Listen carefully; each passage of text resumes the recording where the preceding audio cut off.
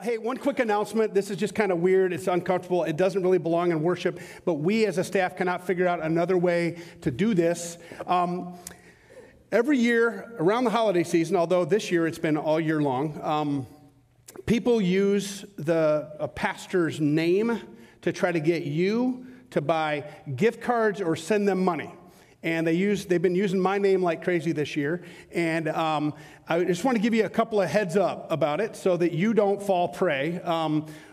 If you get a text and it's not from my cell phone number, and if you don't have my cell phone number, I'm not going to send you a text. Okay? If you get an email that says Pastor Trent Walker or Trent Walker as the name that shows up, not the email address, click on it. And if it does not end with communityreform.org, you can be guaranteed it's not from me. So we've had it this week. The staff was getting texts, and we plugged every hole we can come up with. We don't know where they're getting the information. There's some people they're emailing or texting whose numbers I don't have in my contacts. I have two-level encryption on my accounts. The church has two-level encryption. We don't know where they got the information, but you know how it is. Your information is everywhere. This week, they were texting, like, for instance, we were in the middle of a funeral, or just before a funeral, and I'm standing in the gym, and Alicia gets, the person who does all the facilities here, she gets a text from me. I'm standing 6 feet away from her saying, I'm in a meeting. It's very important. We got to keep this secret, but I've got a favor. Could you text me back? And so she did. She goes, I'm standing here right with you. Well, yeah, it's still a secret. So they'll play it, and they'll play it, and they'll play it. Now, if you're gutsy and you want to keep them occupied by going back and forth with them, feel free. Here's the thing. Here's the personal thing. I really appreciate the fact that when it happens, people let me know. But if 400 people let me know, I have to get back to them each time because I don't want them to think that I didn't appreciate the heads up. If you get such a thing, and it does not end, the email address itself does not end in communityreform.org, it's not me. And if I don't have your cell phone number and you don't have mine, I'm not going to text you. But if you're at all concerned, call the church office and ask them if I sent such an email. I will not ask you to buy gift cards to surprise the staff, especially not gift cards for Steam, which is a online gaming. It's not going to happen. I'm not going to ask you to buy iTunes cards, which you might. I'm not going to ask you to buy iTunes cards. I'm not going to ask you to go to Best Buy and get things and then take pictures of them and send them to me. So that what they're doing is they're converting them to cryptocurrency so that it cannot be traced. And I, not me, but I am saying to you, I will reimburse you at my first opportunity. I'm not gonna. So don't buy. I don't have the money. All right, so with that said, I'm going to just set that aside. Let me offer a prayer, and we're going to jump into this. I'm just really excited about this one, which I am usually. So let's pray. Lord, thank you. Thank you for that song, And Can It Be? It's just a reminder of the wonder that you would die for us. Think back to my wedding itself, because that song was sung a cappella as the kind of opening worship opportunity in our wedding ceremony. And we're just blown away and in awe of you and your plan for us. Lord, today as we go back to about 790 BC and then jump forward to about 33, somewhere in there AD, we can see very clearly that your plan has not changed. Help us, your people, remember that plan A is God's plan, that you don't change your mind, and you don't have to adapt to our times. Give me your words so that I can speak what you want your people to hear. Lord, we only want to see what you want us to see. We only want to hear what you want us to hear, and we only want to receive what you want us to receive. We pray this in Jesus' name. Amen.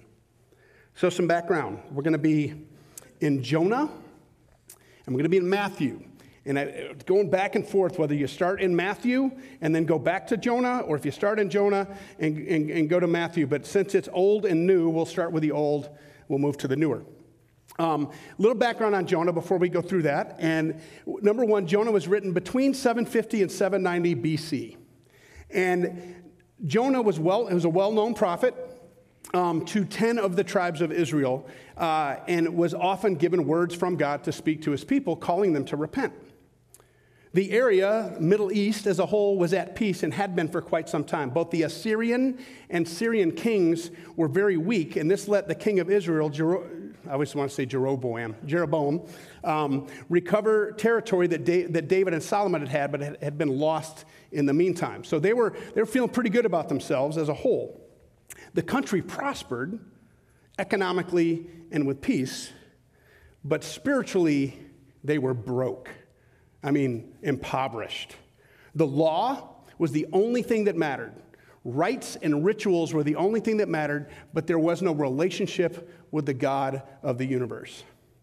Justice had become skewed and perverted, and the people were ignoring God more and more, even offering themselves over to the worship of other gods. Eventually, in 722 BC, remember when you're going BC, the years go the other way. Eventually, in 722 BC, to punish the Israelites, God allowed the Assyrians to come and conquer them again.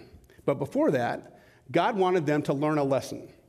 He wanted them to see that even though they had ongoing, day-to-day, minute-by-minute access to God, as we just talked about with the Shema, that people who do not know God, who do not love God, in fact, who think they're better than God and hate God and his people, that they will repent before the people of God. So he sent Jonah to Nineveh, an Assyrian city, which is modern-day Mosul in Iraq. Now, some things about Nineveh that you should know.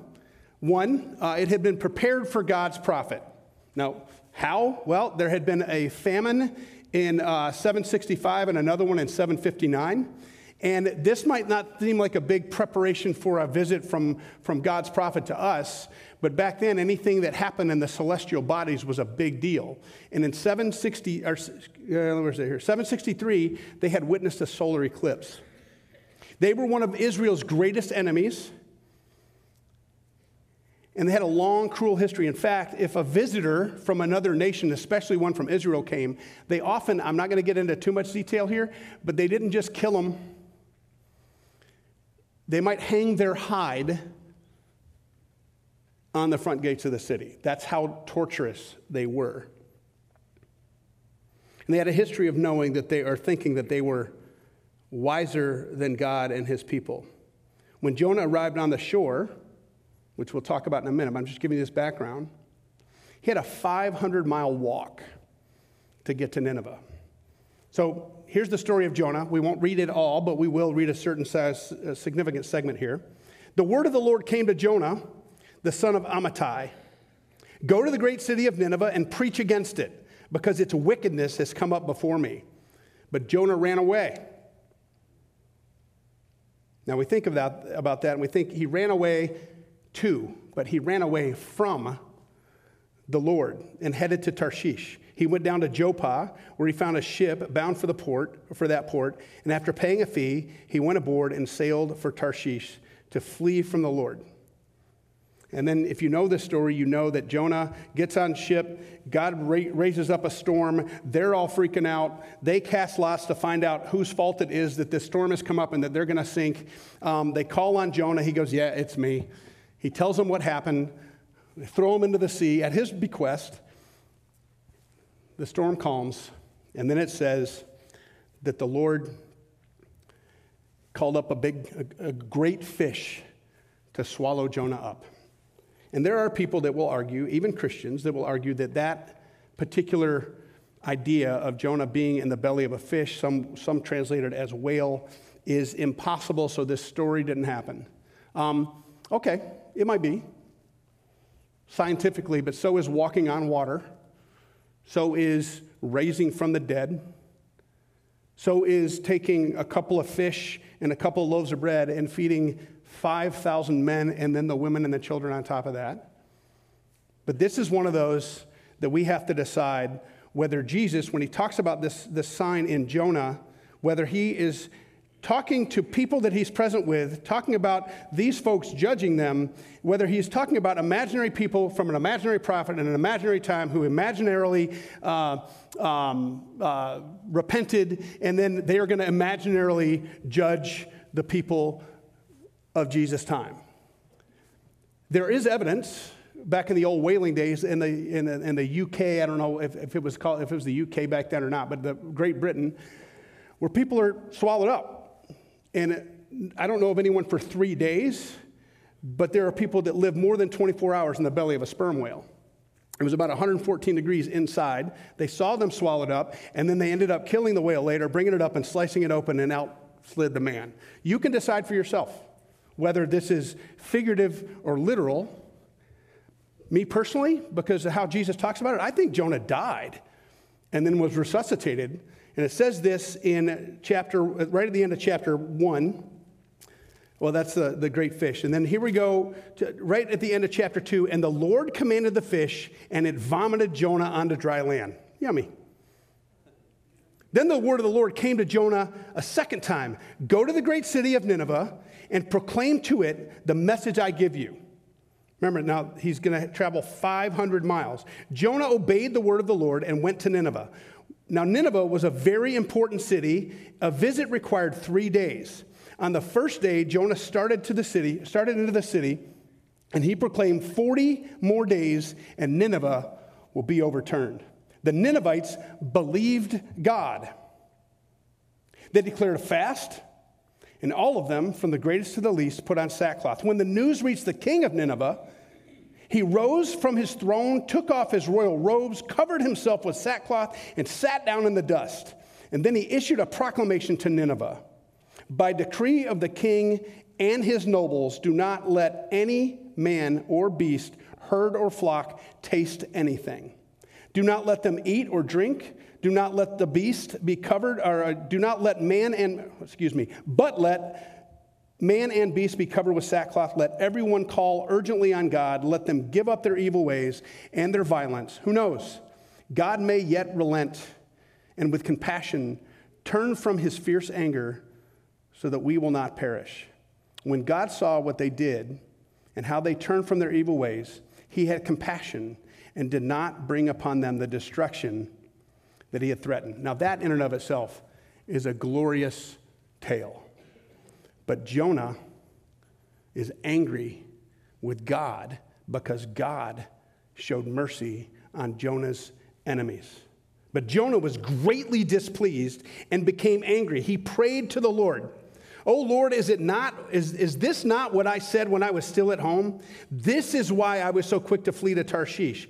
I knew that you are gracious and compassionate, that you are a gracious and compassionate God, slow to anger and abounding in love, a God who relents from sending calamity. Now, O Lord, take away my life, for it is better for me to die than to live.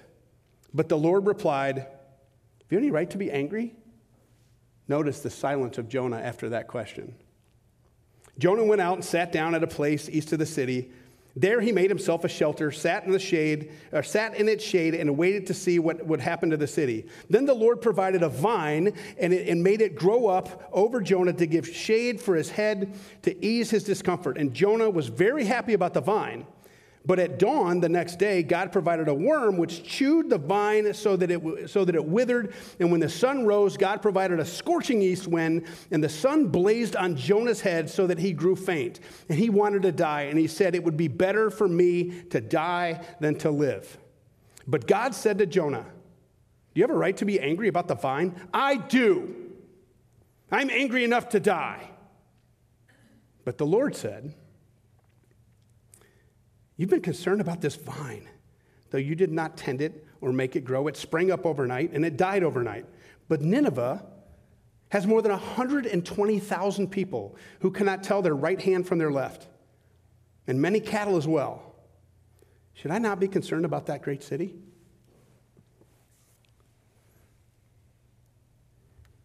The people of God who know the Shema, who know the commands, who know the law,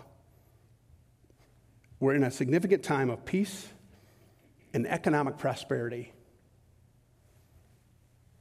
And they abandoned the Lord. And he sent prophet after prophet after prophet. We see it in Judges. We see it in Kings. We see it in the major and the minor prophets. Time and time and time, again, God comes to his people and says, you're mine.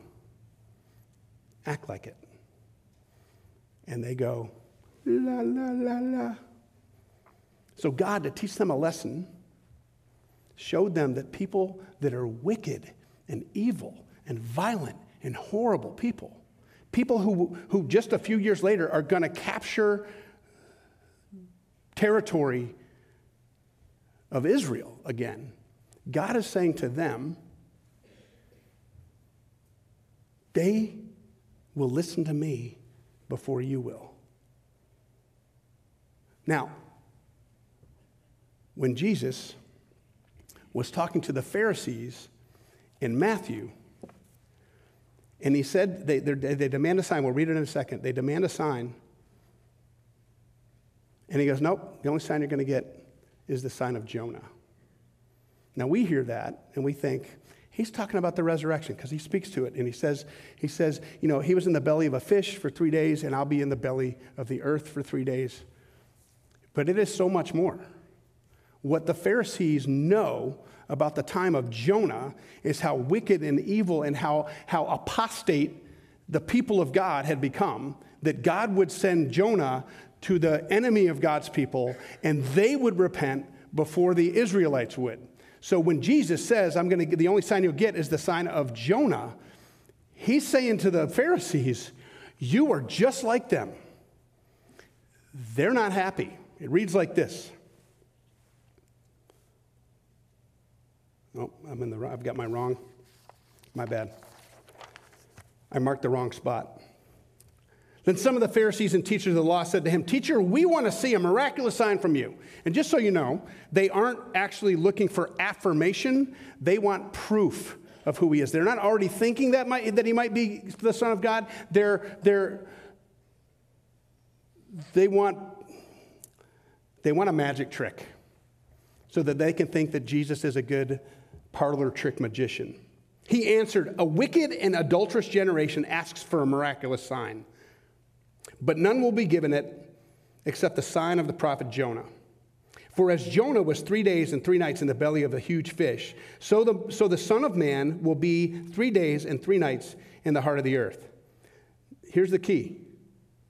The men of Nineveh will stand up at the judgment with this generation and condemn it. For they repented at the preaching of Jonah, and no one greater than Jonah is here, and now one greater than Jonah is here. The queen of the south, this is the queen of Sheba, who came up to Solomon's court and would kind of to mock him, but heard his wisdom and ended up changing her ways and repenting. The queen of the south will rise at the judgment with this generation and condemn it. For she came from the ends of the earth to listen to Solomon's wisdom, and now one greater than Solomon is here. And then this kind of strange transition. When an evil spirit comes out of a man, it goes through arid places seeking rest and does not find it. Then it says, I will return to the house that I left, and when it arrives, it finds the house unoccupied, swept clean, and put in order. Then it goes and it takes with it 7 other spirits more wicked than itself, and they go in and live there. And the final condition of that man is worse than the first. That is how it will be in this wicked generation.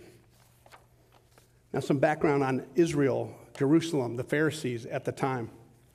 The Greco-Roman world was at peace. It's called the Pax Romana. Ritual and law were the only things that mattered to the Jews anymore. No relationship with God whatsoever. The law and justice under the law had become perverted and corrupt. They were standing before God himself when they're having this conversation. God in flesh, Jesus. They're standing before God himself and refuse to recognize him. Jesus is telling them that they think they know better than God. And that the people who have little to no knowledge of God will more quickly repent and be transformed than the ones who have perpetual access to the Word of God, the law of God, the heart of God, the mind of God, and the will of God. You see, the old and the new are the same. He says the same kind of things to the people hundreds of years later that he said to the people hundreds of years before. He's saying that you think it's bad now because of what you're doing. because of who you are, it's going to get worse. In fact, we know that in 70 AD, these people, these particular Pharisees did not repent. And they continued to hang on to the ritual and the rite and the perversion of the law of God, the will of God, the desire of God, the heart of God. And Jesus allowed the temple to be destroyed 50-something years later, or 30-something years later. So what does that have to do with us? We've been at peace a long time. There's been no great war, no actual existential threat to us since the 40s. And if you want to count 9/11, okay. We've sent our men and women across the sea, some to Mosul, which is Nineveh, to fight on our behalf. But when's the last time we had a threat here? The stock market in the 80s and the stock market today, even though it stinks pretty bad, we don't like it. I don't want to eat cat food in retirement. But you measure it from the 80s to now, we're very prosperous. In fact, everyone in this room is almost certainly in the top 3% of wealthiest people on the planet. When the church, when the people of God, the people of Israel, and still to this day, when the church is offered peace and prosperity for long periods of time, we tend to forget that we need God. We make it about religion and not about faith. So my call to us today is simple.